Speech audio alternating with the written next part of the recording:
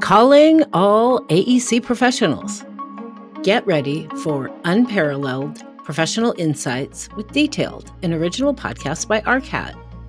This is the podcast that brings you the untold stories and lessons learned behind the design and delivery of a building project. Hey, it's Charisse Lakeside, aka the CSI Kraken, and your host. Join me as we dive deep into the tales of conflict, triumph, and sheer ingenuity. Yeah, so when Serena was named it was going to be named for the building, we really were able to work with teams at Nike branding and how to really infuse her influence and identity in the very public spaces. Detailed features architects, engineers, builders, and manufacturers who spill the beans on the most complex, interesting, and downright odd building conditions they've encountered. Another challenge of the shuttle is actually, in putting it in launch position, is how you brace that seismically. It's really supported by only 2 pins at the base of the booster rockets. And there's a large base isolator that's underneath the shuttle that kind of prevents it from moving too much in an earthquake. When you have 600 people or 300 people in a room, acoustically, you really need a high floor to floor so that you can have the right acoustic environment for people to be able to talk, and that speech intelligibility is really good. Every episode unveils lessons learned and connects you to the products you need to navigate similar challenges. Follow the link in the show notes to subscribe to Detailed today and be prepared for the unexpected on your next project. Every building has a story, and we are here to tell it.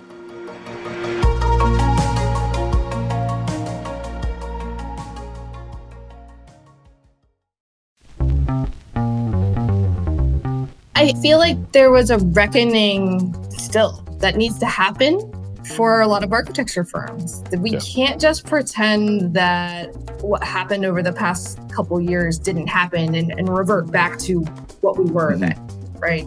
It's different. I think our employees want something different. I think the public is asking for something different. And I think that the answer is going to be different for all of us. But certainly for us, it's really honing in on what is the purpose for us being here, right? And how do we make sure that we are using really like our skills, our passions to make the world actually better? Welcome back to Context and Clarity, the place where authors, experts, and thought leaders come to have engaged conversations with entrepreneurial architects just like you. I'm Jeff Eccles, and every Tuesday afternoon on Context and Clarity Live, my co-host Katie Kangas and I, and our live audiences that are joining us from all across the internet, we all have a conversation with a special guest to search for clarity around the things that matter most to you, the architect, no matter what your context is. We're just 2 weeks into our fall season, and we're already exploring really important topics when we think about the future of the architecture profession. Our guest this week is Amanda Dunfield. Amanda is an architect and a change maker. She's the founder and director of design at Astra Studios, where she operates under the philosophy that good design can change lives. And she believes in challenging the status quo by making good design available to anyone. I love this conversation because we talk about how if architects truly want to affect change, it's necessary to imagine new business models for the practice of architecture. Listen in, hear what Amanda Dunfield, founder at Astra Studios, has to say, then let us know what you think about new business models.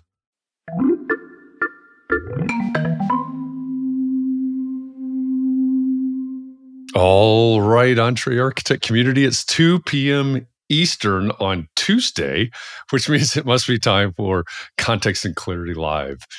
Thanks for joining us today. This is, I keep saying this, it's not really the new time anymore, but it is our time since our shift from 4 p.m. on Thursdays. But we're back for the fall season of Context and Clarity Live. And this is a place where we talk about the things that are important to you, no matter what your context is. We know that if you're joining us here, you're probably a small firm architect somewhere in the world. That narrows it down just a little bit. But we strive to have these conversations and uncover the things that matter most to architects just like you. So thanks for joining us today. I am joined as usual by my co-host, Katie Kangas. Welcome back, Katie. Glad that you're here today, all the way from Minnesota. We have this is really exciting because we have a fully Midwestern day today. We do. It's going to be a very polite conversation. This is true. This is absolutely true. And you may get some Midwestern lingo, but this is going to be, we were talking about this before we went live. We need to have today's guest in my pro practice class because we touch on some of the things that I'm sure we will discuss today in this conversation. But our guest today is an architect. She's a change maker. She's a founder. She operates under the philosophy that good design can change lives and believes in challenging the status quo by making good design available to anyone. She's the founder and the director of design for Astra Studios. Amanda Dunfield, welcome to Context and Clarity Live, all the way from Columbus, Ohio. Hello, everybody. Thanks for having me. Absolutely. Glad that you're here. We've got to do this shout out for all the Ohioans out there. You're in the heart of it all. That's right. That's an Ohio thing, right? We talked before, and I mentioned just now that you need to speak to my pro practice classes because one of the things that comes up in a discussion, at least in my discussions, my classes about architecture, pro practice is, what's the real role in 2023? Here we are. I don't even know what the math is. I ran out of fingers. The story of AIA and the 13 guys in February in New York in 1857, right? So if we take AIA, founding of AIA, 1857 to 2023, what is the real and appropriate role? And I know you think more broadly than just architecture, but if we think about it in terms of architecture, what is the real appropriate role for an architect in 2023? And I have a lot of students that are interested in social justice. They're interested in housing and security. A lot of topics that when I was in school were never discussed or rarely. So I think that's one of the reasons that it's really interesting to have you here and really interesting to talk about that idea of making good design available to anyone. So how did this get started? How did this focus on making change, on change makers and making design accessible, if I could say it that way? Where did this all begin for you? Yeah. Where did it begin? I think it's the reason why I became an architect to begin with, right? I think so many designers broadly, but certainly within the discipline of architecture, we're called to find a way to make the world a better place, right? Yeah. And I think we get it like exposure to that in school too, right? That we have agency there and we have a powerful tool in our hands. And then we get into practice. And I think a lot of us get disappointed because yes, the learning the craft, right? That needs to happen, right? And it almost doesn't matter what you're working on. You need to learn the tools and understand the process in order to get from idea all the way through construction on a project and what that takes. But eventually that's not, like for me, that wasn't enough, right? We needed to find a way to be using those skills for a client that we didn't normally serve, right? They were the ones who I wanted to figure out how to help. And so after I got out of grad school, I took a break of 4 years in between undergrad and grad school. So I got out and worked and got experience. And after grad school, I took the Public Interest Design Institute through Brian Bell. So they came to Cincinnati and hosted a 2-day workshop. And sitting there, like being with other professionals who are really interested in public interest design and who were doing it, right? And they brought in speakers it was very powerful to see like how other people were starting to address this, how to use design in a meaningful way in their communities, right? But what I learned is most of them were nonprofits and most of them were attached to a university. So I was like, okay, that's certainly a model, but like, how do we have a model that's different than that? How do we have a for-profit model that's doing good in the world? Like, how do we make this a sustainable business model that could actually be the thing that we do all the time, right? So I think it started off as the reason why I got into design to begin with, but the crafting the how has taken since like 2011. Yeah. I'm glad you said that. I like the way that you said that. And you mentioned the model, the business model. That's a hill I'm willing to die on.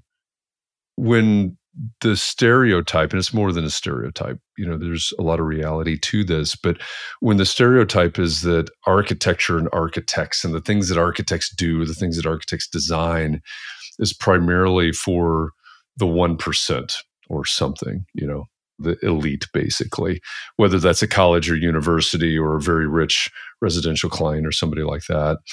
I will forever contend that if you want to practice architecture for others, and I don't know if that's 99% or 80% or whatever the balance is, that there has to be a different business model, because the traditional model is literally designed to serve those people, whether it's a percentage of construction or whatever the model is. And so I love that you lead with that, because I think you're exactly right. And I want to know more about how you've thought about that and how you've deconstructed that and how you're putting it back together. Sure. So I went off on my own in 2016, and I've gone through a variety of iterations of this, right? Right out of the gate, it was like, just get jobs and do jobs, right? Mm-hmm. And then on the side, try to figure out, okay, how do we start tweaking this to do something else, right? And I guess to lay the groundwork of this story, of the story of Astra Studios and me, is I went out on my own, had 2 major surgeries, and then 2 babies within the first 4 years of practice. You were busy. And then there was a little thing called the global pandemic, so there was a lot of starting and stopping, and then starting again and stopping again.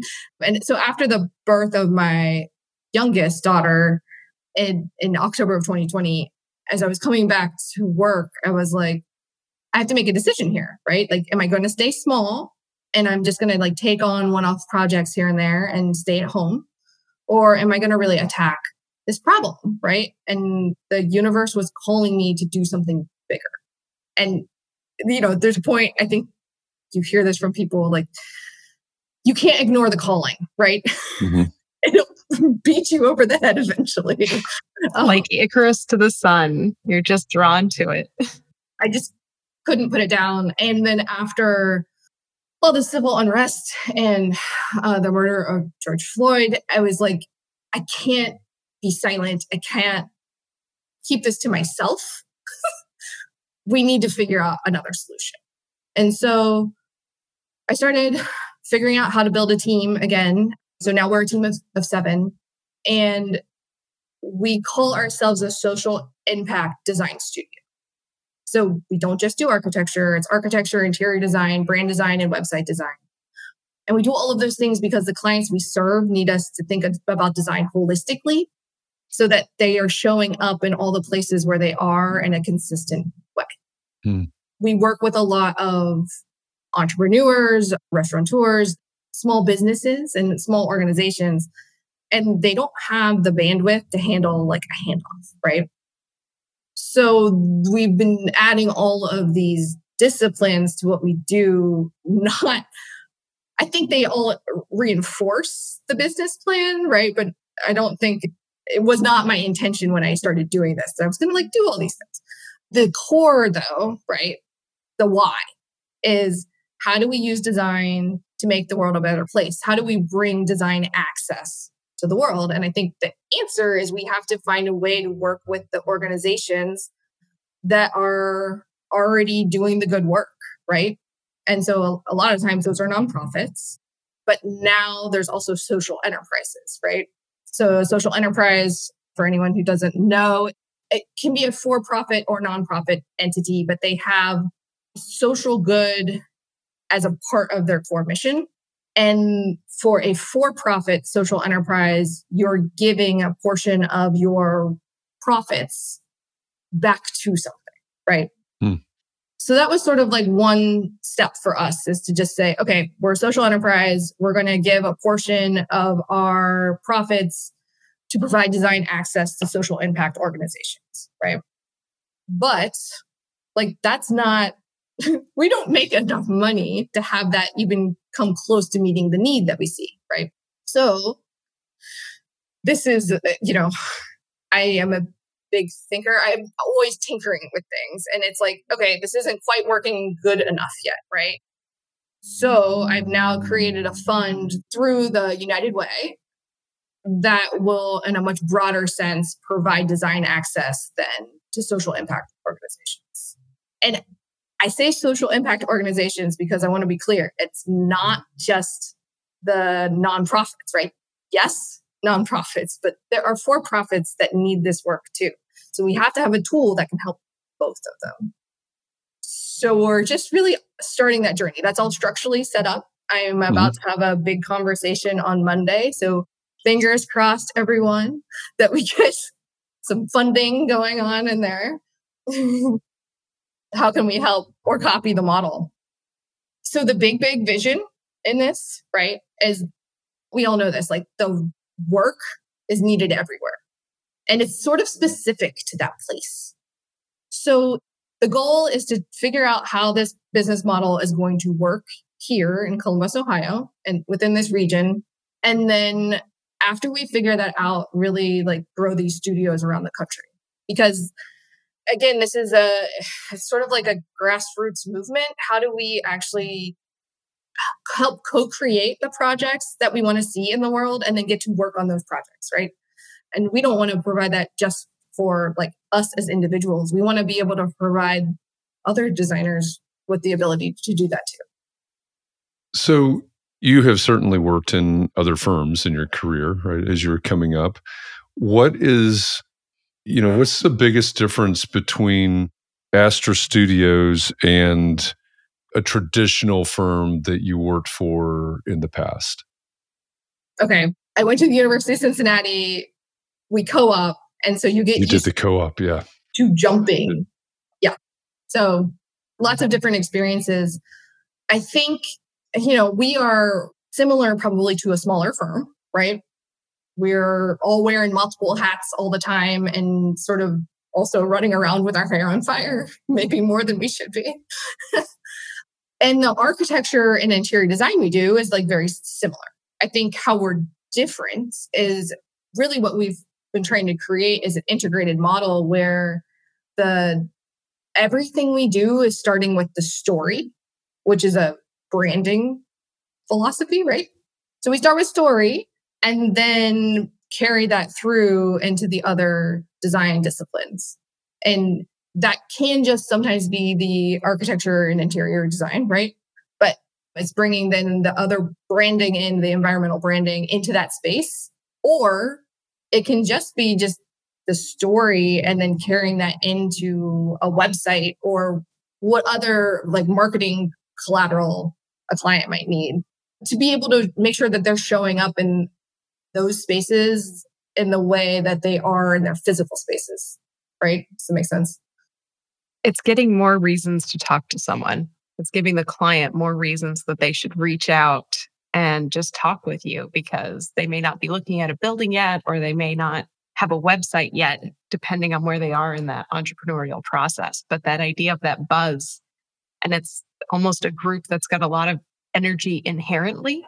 It sounds like the clients you're working with are highly motivated either by the purpose that they're trying to serve, a social good, or because they're just trying to get that thing started. And so that there's that early buzz that you can work with. And it sounds like the way you talk about it, you can meet that energy exactly and just help them channel it.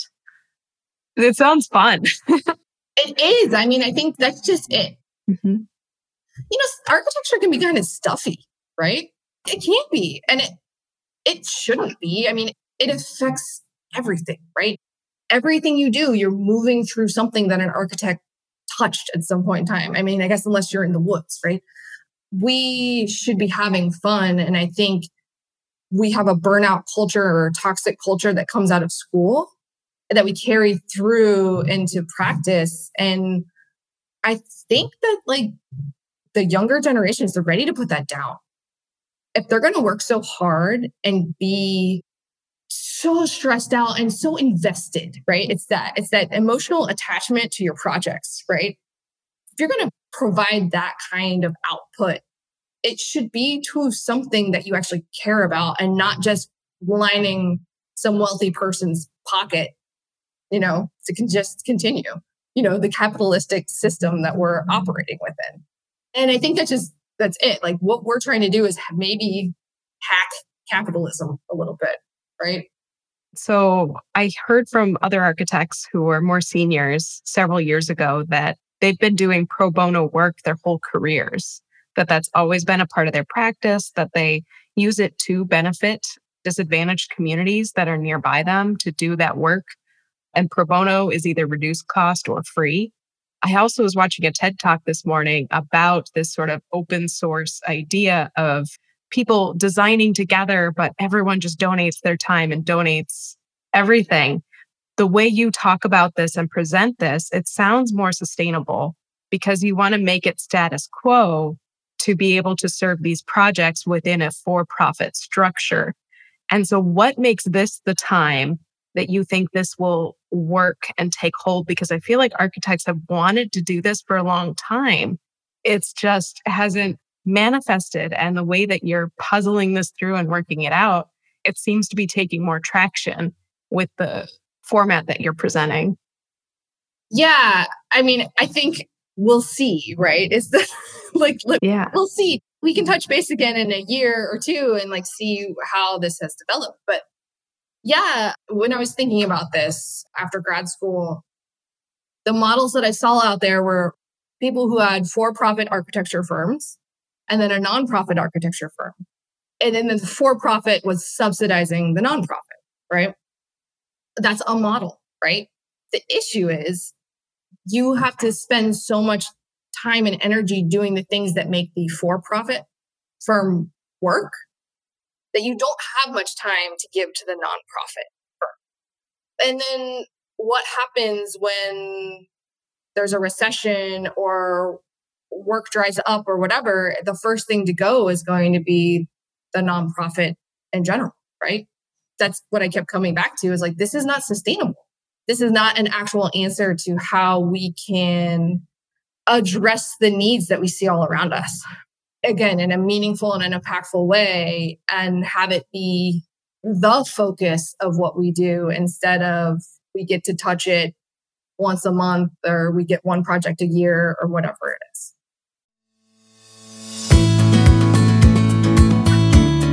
Small firm entrepreneur architects, get ready to build a better business with the Entre Architect podcast, where business meets architecture. Hey, it's Mark R. LePage, the host of Entre Architect Podcast. Join me every week for inspiring interviews with passionate people that share proven strategies to help you build a better business. If you think there is a problem, one, you can't make a move until you have a plan in place. The accountability chart really helps plan, okay, for the business 6 to 12 months out, this is what we need. We cover it all, from financial management to marketing, sales, productivity, and beyond. There's two sides of it, right? So there's the one when you don't have any work. So you're like, well, I'm either going to charge enough to be profitable or I'm going to go out of business. Or you have so much work and you have backlog and you don't need any more work. So you charge way more. I'd also say lagging measures, one of the best, like the best. So for any client, for any professional service company, if you're going to take one thing away from what we're talking about today, is to look at a number called the labor efficiency ratio. Entre Architect is not just a podcast. It's your secret weapon for success. With over 500 episodes, it's one of the longest running architecture podcasts in the world. you're sure to find the information you need to elevate your business. Follow the link in the show notes to subscribe now and join the community of small firm entrepreneur architects building better businesses.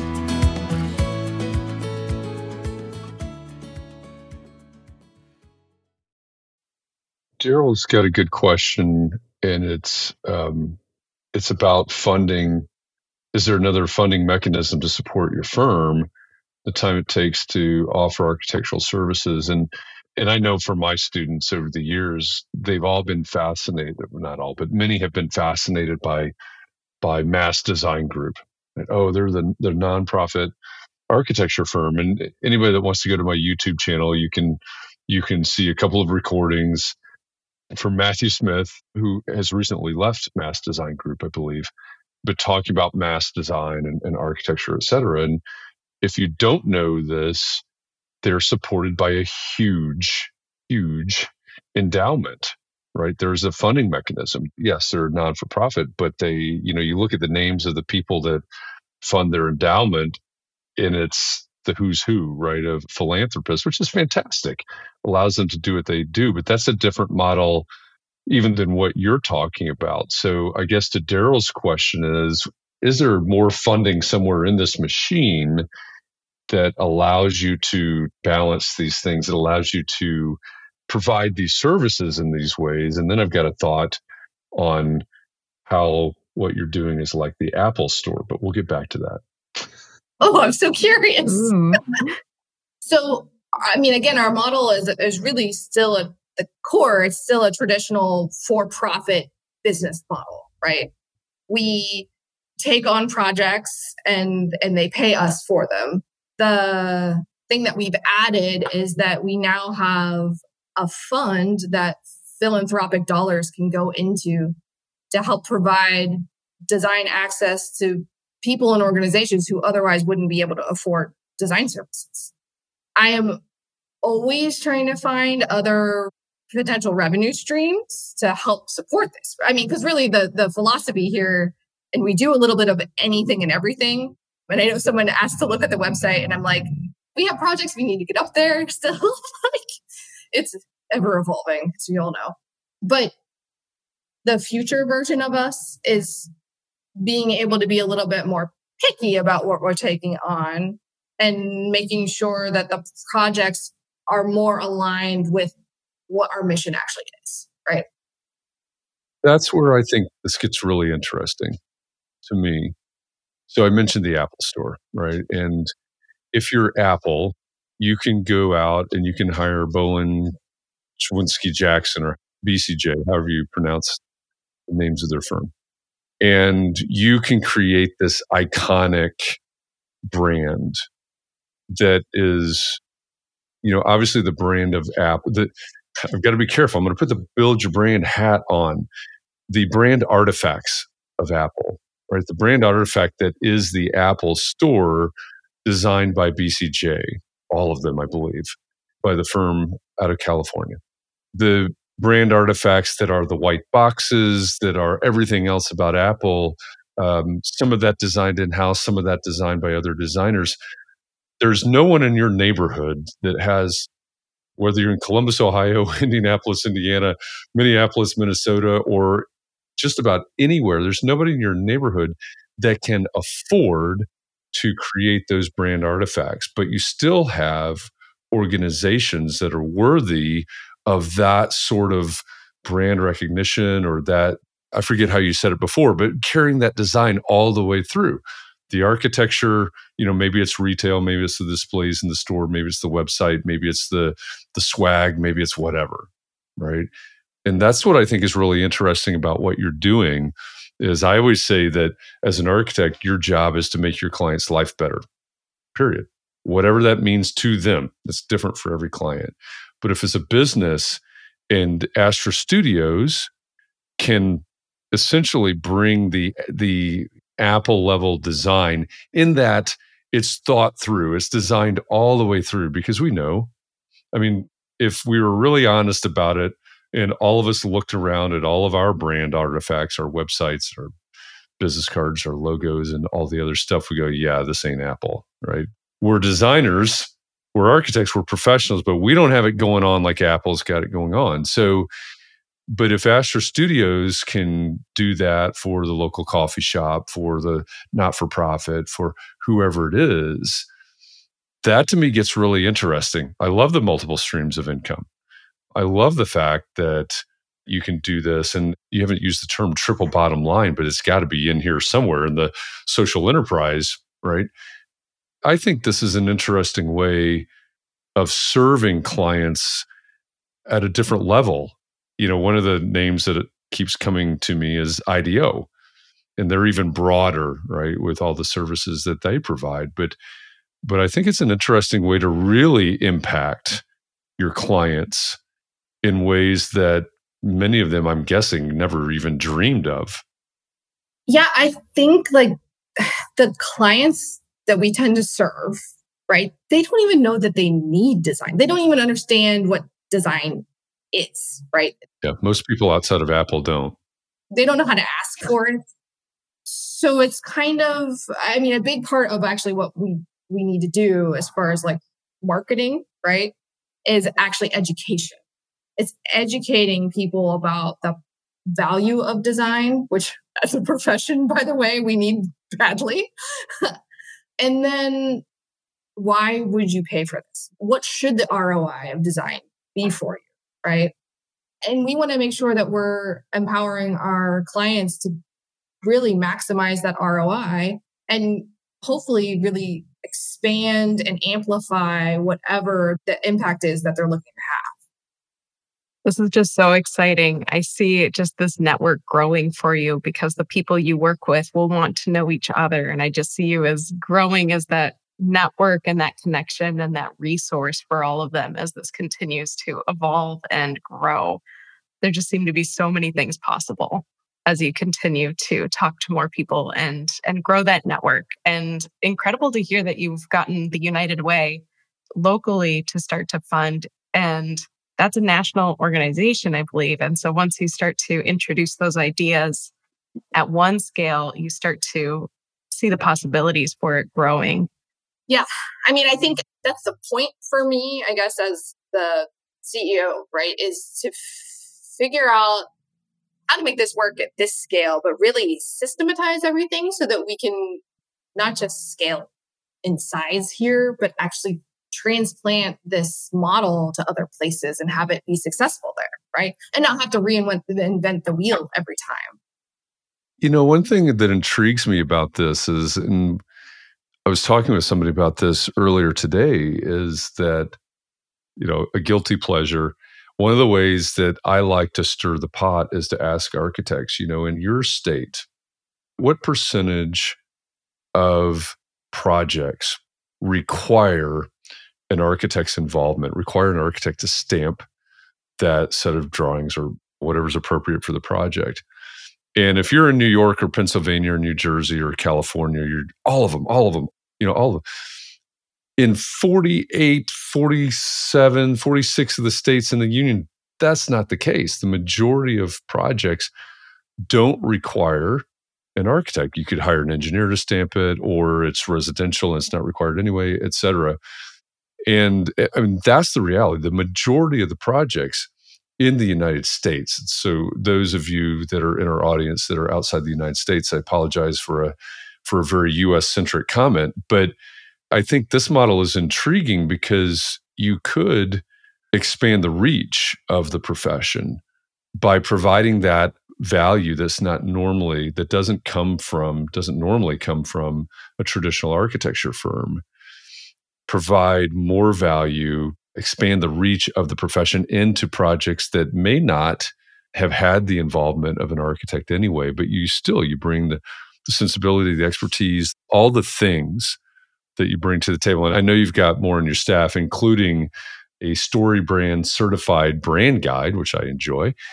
That's another thing that intrigues me about this model, is that you could be going the opposite direction of the way that I see a lot of things happening, right? I think the profession is in danger of really drawing back, right? If we don't think differently about the services that we provide, the way that we provide them, you're going the complete opposite direction with that.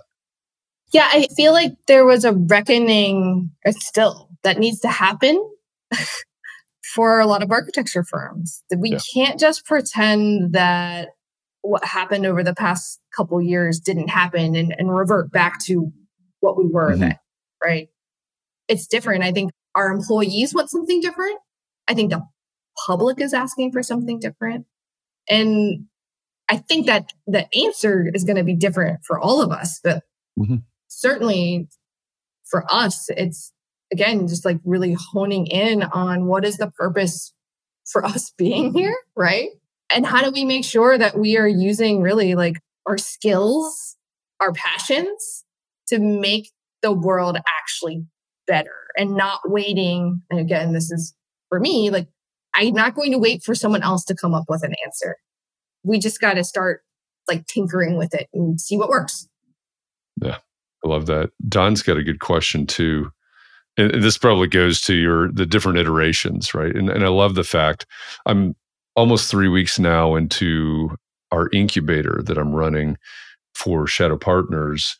And what's funny about the startup world is that there's constant iteration, right? And there's constant learning, changing, throwing it out and starting over, et cetera. So Don wants to know, when you started out, did you find yourself changing your fee structure when working with not-for-profits versus for-profit clients? That happens a lot. Been there, done that. So how about you? What's your experience? Yeah.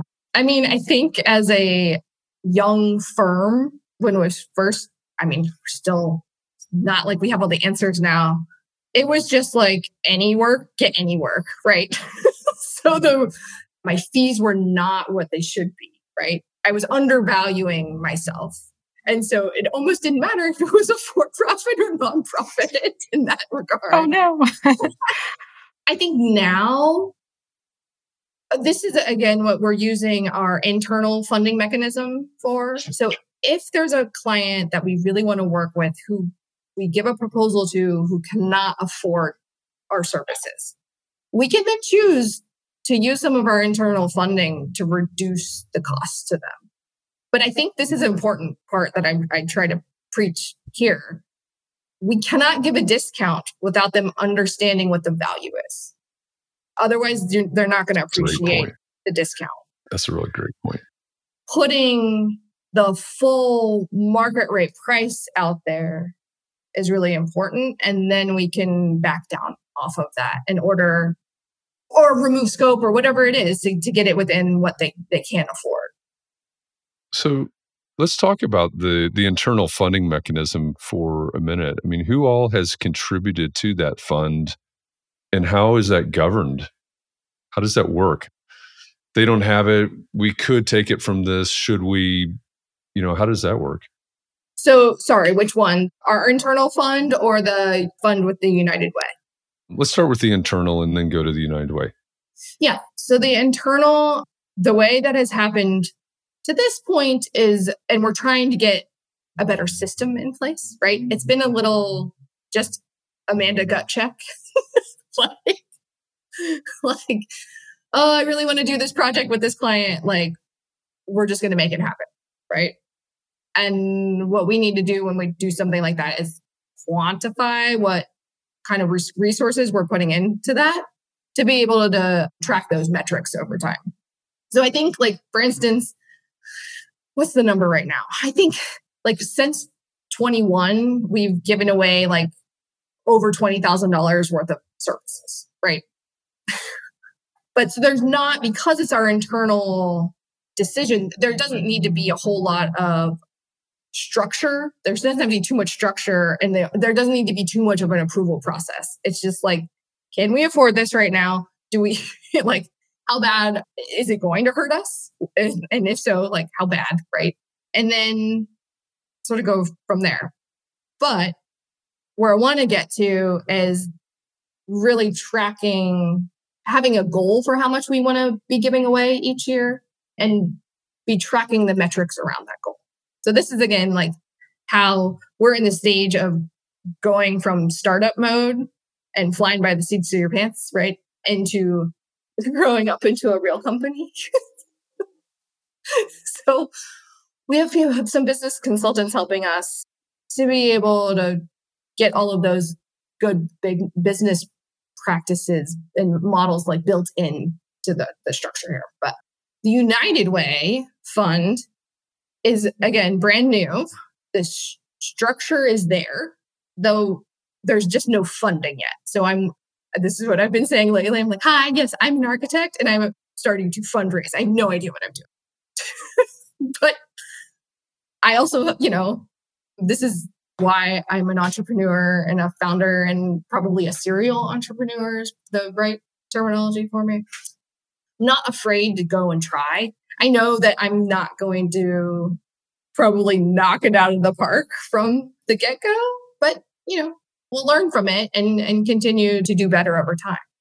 So the way that is structured is that there's a fund set up with them, and there's going to be a review committee that decides how that funding is then allocated. So there will be a whole application process, and we need to test it out and see what works and what doesn't, and then, tweak it. Again, this is like the right now iteration of this. There's a future version that maybe is a standalone foundation or something. I don't know. But this very quickly gets out of what I know anything about, right?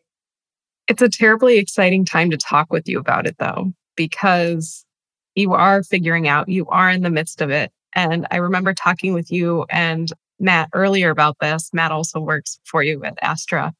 And so it seemed like this was going to be 3 or 4 years out, but the timeline has just crunched, and it just seems like you're getting so much traction on it that you weren't expecting. And so it's exciting to see this boosting forward, just like your little logo of a rocket. It's going, and you're just trying to hang on and keep it going. And it's very fun. And there seem to be so many possibilities. I know when I've worked, when passion projects come up and think, okay, maybe this is I work with them. They're kind of an ambassador in some sense. And it's kind of like part of my marketing budget is kind of offsetting the cost of some of the fees I might be discounting, but always invoicing them for the full amount, but to show them that value.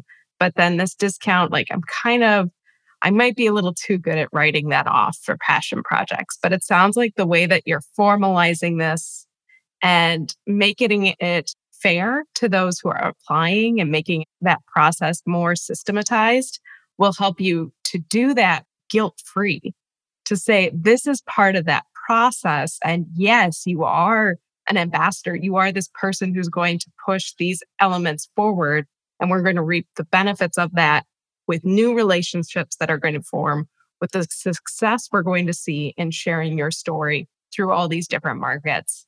And we're going to have this stronger relationship that's going to build. And so finding those key partners seems to be that challenge point. Who's going to be a good alignment for that? And what criteria can you know from the start to tell if it's going to take off the way Astra wants it to? Yeah, creating the program was a really interesting deep dive into how do you weigh these different projects against each other, right? And give one more merit than the other, maybe eventually. I don't know that we have the full right answer. We are actually working with a diversity, equity, and inclusion consultant to make sure that we're not missing something that is not doing the thing that we want it to actually be doing, right? So there's just so much we don't know in this, how it's going to work, right? But we're trying to do the best we can at the onset. We really were building our rubric of how these projects will be assessed off of Maslow's hierarchy of needs, right? So the lower your project is in meeting the basic human needs, the higher it will be ranked, right? That's fascinating. Yeah, that is. To bring that into it. It really is. One thing that really stands out to me, and I was thinking about this because there's something that's pretty complicated about this, but there's also something that's really pretty basic, pretty simple about this. And so I was wondering, why don't more firms do this, or why don't more firms think like this? And that's pretty easy because this is the way we've always done it. That is the most dangerous statement in our society today. But, to me, what it comes down to, and you're talking about systematizing and all these, it comes down to intentionality, right? How are we being intentional about all of these things that we do? And again, having, been there, done that a number of times, a lot of these things that you're talking about are done, right? Hey, we're going to give a discount, or we're going to whatever the story is. But I think a big difference is that there's not a lot of intentionality. We're going to go out and we're going to intentionally serve XYZ, whether it's a community or, I don't know, musicians or whatever it is. And here's how we're going to do it. I think that's an important takeaway for what you're talking about, is that there are a lot of people that are trying to do this within the structure of a traditional firm model. And again, I'll die on this hill. You can't do it. You have to get outside of that model. And that to me is the important takeaway. You're not that far outside, right? This isn't like bizarro world, but you're outside of that model, and you're intentionally outside of that model, and you're really thinking about how you serve a lot of different layers, a lot of different types of clients in different ways within your same structure. And I keep using the word fascinating. It is fascinating to me. So I love this. I love the fact that you're exploring it. And I also love the fact that you don't have it figured out. Yeah. Who does? But I think that's important. I actually think that's really important, because a year from now, if we have a part 2 of this conversation, you're going to be at a different place on the road, and you're going to have some different answers, and you're going to have realized some things and discovered some things and done some different things. And if nobody's willing, you said something like this earlier, if no one's willing to do it, we're not going to get there, right? And, all of our biggest fears about draftspeople and IT people and, whatever, they're going to come to fruition because we weren't willing to give it a shot. We weren't willing to try it. And I applaud you for trying it. And I like what I see here. I like what I hear here. Well, thank you. I appreciate that. That is validating. I think that this confuses a lot of people in business, just business people, and in the architecture world. They're like, I get the question a lot, like, well, so how are you going to make money? Like, how are they making money? Right? Yeah. This is a little bit tongue in cheek, but there are a lot of firms out there that are operating as a not-for-profit without filing as a not-for-profit. One book or 2 books that have popped up into my mind a lot during this conversation, both by Mike Michalowicz, Profit First and Fix This Next. I don't know if you've read either one. I think I saw something, Katie, about us having Mike back in January. But those books are about intentionality. I bring up Profit First a lot, and people say, oh, it's, we're not putting profit ahead of everything else. That's not the point at all. The point is being intentionally profitable. It's about setting up a structure that allows us to be profitable. And, and I get students we love not-for-profit. No, you have a responsibility to build a sustainable business.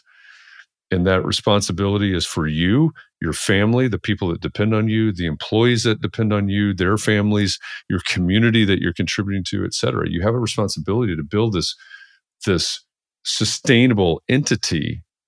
And if you decide that you're going to give away all of your profits, I don't care. Good for you, I guess, whatever. But you have to be intentional about that. And Profit First would fit into Fix This Next. It's looking at it more holistically than simply the profit finances of it. Because legacy is one of the tenets, and I forget exactly how Mike describes it, but it's one of the tenets of Fix This Next. You might enjoy that book. It might really resonate with you based on what you're doing here. But anyway, my rumination on on business models. But I love what you're doing here. You get a lot of applause there from Christian. That's a lot of clapping hands. Thank you, Christian. Yeah. Katie, any last thoughts or questions? This has got me. So many thoughts. It's so exciting. I think one of the grandest things to hear about is that it's not like a traditional architecture firm of a pyramid where you're not just at the top. There's an architecture firm, I'll say this quickly, here in Minnesota called Sala, and they seem to have a different structure where they have, in their small firm of 10 or 12, 8 of them are principals. And so it's more of a circle. And inside that circle, they have their support staff and their interns and their other people who are helping those 8 all lead their own projects. And they sort of co-collaborate on different projects here and there. But those 8 people have gone through Sala for decades, and they go on to do great things. Sarah Zanka and a whole bunch of other big names, Dale Mulfinger and a whole bunch.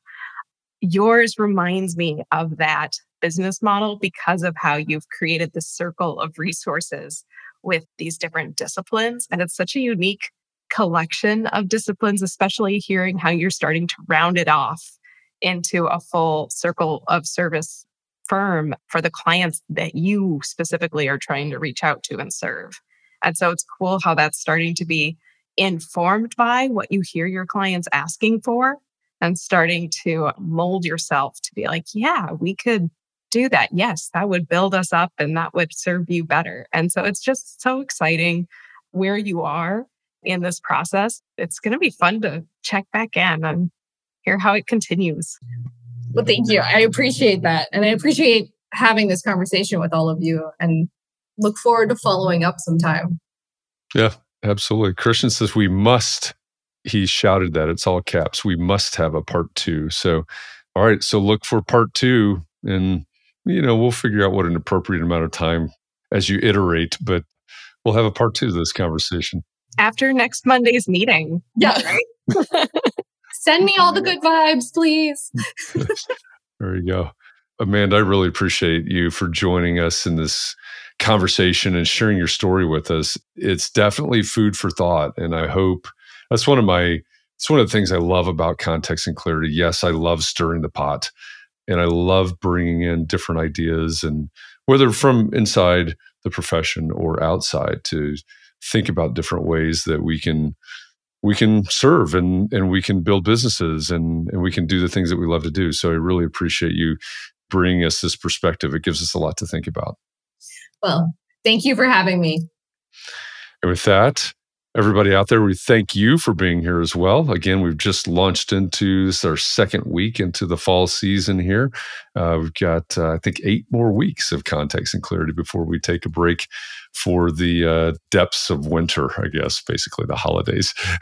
and then we'll kick off again in January. But several more weeks of Context and Clarity live to come. We look forward to it. Katie, as always, thanks for being my co-host here today. Appreciate you and everybody for this opportunity. And we'll see you again next Tuesday at 2 p.m. Eastern. Thanks, everybody. Well, what do you think? Did you hear something in this conversation that you can use in your practice or even in your daily life? If the topic of this conversation is of particular interest to you, I invite you to go over to the Entree Architect Network. It's a place where entrepreneur architects just like you gather to have conversations on these topics and support each other in their practices and in their lives. You can find the Entree Architect Network at network.entrearchitect.com. And if you were so inspired by this conversation that you'd like to watch the entire Context and Clarity Live episode, head on over to the Entree Architect YouTube channel. There's a playlist there that has all of the full Context and Clarity Live episodes. You can also have the Context and Clarity podcast delivered to you every week. Just give us a rating and subscribe wherever you listen to podcasts. Your likes, your ratings, and your shares help us and help other entrepreneur architects like you to gather together. And you can help us build the largest worldwide community of small firm architects. And if you love content like this, check out Gable Media. It's a multimedia network for people that care about the built environment, and it's the home of Context and Clarity. With Gable's growing family of podcasts and video channels, I know that you'll find something there that interests you. You can learn more at gablemedia.com. That's GABL media.com. So thanks for listening. I hope this conversation has inspired you to think about how you can build your business into something that allows you to practice the way that you want to practice. Imagine earning continuing education credits while doing exactly what you're doing right now. Well, you can. Gable Media has revolutionized the way you earn your continuing education credits with a groundbreaking approach. Forget running around town and scouring the internet for credit-worthy courses. Fulfill your CE requirements effortlessly by listening to engaging podcasts just like the one you're listening to now. Our podcasts are designed to educate, entertain, and inspire, all in a user-friendly environment. But wait, there's more. Architects, Gable Media is also approved as an AIA continuing education services provider. Upon completion, we handle everything, from reporting your hours directly to the AIA to storing your certificates in your personal Gable Media profile for your self-reporting needs. So follow the link in the show notes and start earning your credits in the most innovative and entertaining way possible with Gable Media.